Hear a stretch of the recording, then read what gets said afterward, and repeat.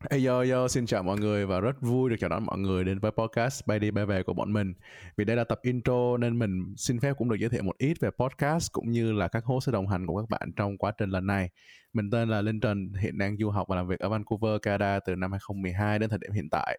Người bên cạnh mình đây là bạn Đỗ Minh Quân, du học ở Hà Lan và hiện tại đang sinh sống và làm việc tại Den Haag, Hà Lan.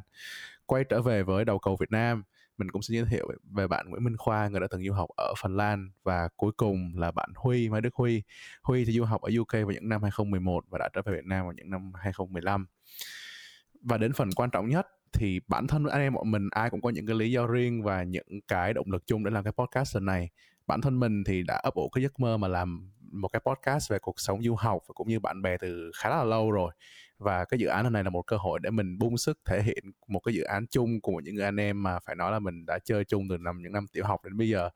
Bản thân mình thì được mọi người khen là ăn nói tốt, và dạo này mình ăn hơi ít nên mình tranh thủ sẽ nói nhiều hơn. Còn phần Quân thì sao? Yep. Cũng giống như Linh thì cái động lực chung đó là mình muốn tạo ra một cái sản phẩm rất là sâu sắc với những người anh em nối khố. Còn cái động lực riêng của mình á, thì là dạo thời gian gần đây mình đọc những cái câu hỏi của các bạn học sinh cấp 3 á, nó cho mình một cái nhận định rằng là cái việc đi du học vẫn được nhìn nhận theo một cái lăng kính nó khá là quá mơ mộng ở Việt Nam. Và bản thân mình ngày xưa cũng rất vất vả về vấn đề này, đặc biệt là sau khi ra trường. Và mình mong là thông qua cái câu chuyện của tụi mình thì các bạn khán thính giả sẽ có thêm được nhiều hành trang hơn trước khi đặt chân lên máy bay và rời khỏi ghế nhà trường. Thì ngoài những cái điều mà Linh với Quân vừa chia sẻ thì mình xem cái dự án podcast này nó như là một cái động lực tích cực để mà mình phải phát triển bản thân mỗi ngày, để mà có những cái điều mới mẻ hơn chia sẻ với các bạn. Và cái việc chia sẻ này nó cũng có thể là cái sự khởi đầu cho cái hành trình hoàn thành mục tiêu cuộc sống của mình. Còn Huy?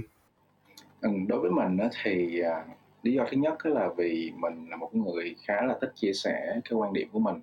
Thứ hai là do mình xuất thân là dân kỹ thuật, cho nên là mình muốn cải thiện cái khả năng nói chuyện trước đám đông. Tại vì để mai mốt mình có làm sếp thì mình phải nói làm sao để mà thuyết phục được nhân viên của mình, chứ mà mình nói mà không ai nghe thì làm sếp để làm gì, đúng không?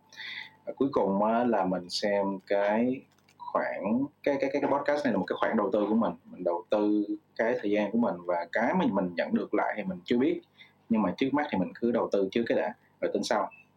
Rồi mình cũng xin thay mặt team là mình chia sẻ về cái mục tiêu của bọn mình luôn, đó là muốn cái podcast này trở thành podcast số 1 cung cấp thông tin hữu ích về việc du học và định cư tại nước ngoài.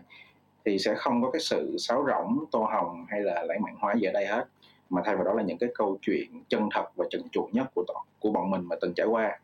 Và để hiện thực được cái mục tiêu đó thì tụi mình sẽ dẫn các bạn đi qua những cái chủ đề ở từng quốc gia, về những cái mối lo trong việc du học, cái việc mà nghiên cứu khi lúc ở Việt Nam và đến lúc mà đặt chân xuống sân bay ở nước bạn và bắt đầu cuộc hành trình. Yep. Và tiếp tục những cái cuộc hành trình đó thì sẽ là những cái trải nghiệm, những cái vá vấp của chúng mình trong lúc ngồi trong ghế nhà trường và sau khi ra trường. Rồi bên cạnh đó còn là những lo toan của từng đứa tụi mình về vấn đề xây dựng sự nghiệp ở nước ngoài hay là về Việt Nam, và tại sao tụi mình lại đưa ra những quyết định như vậy.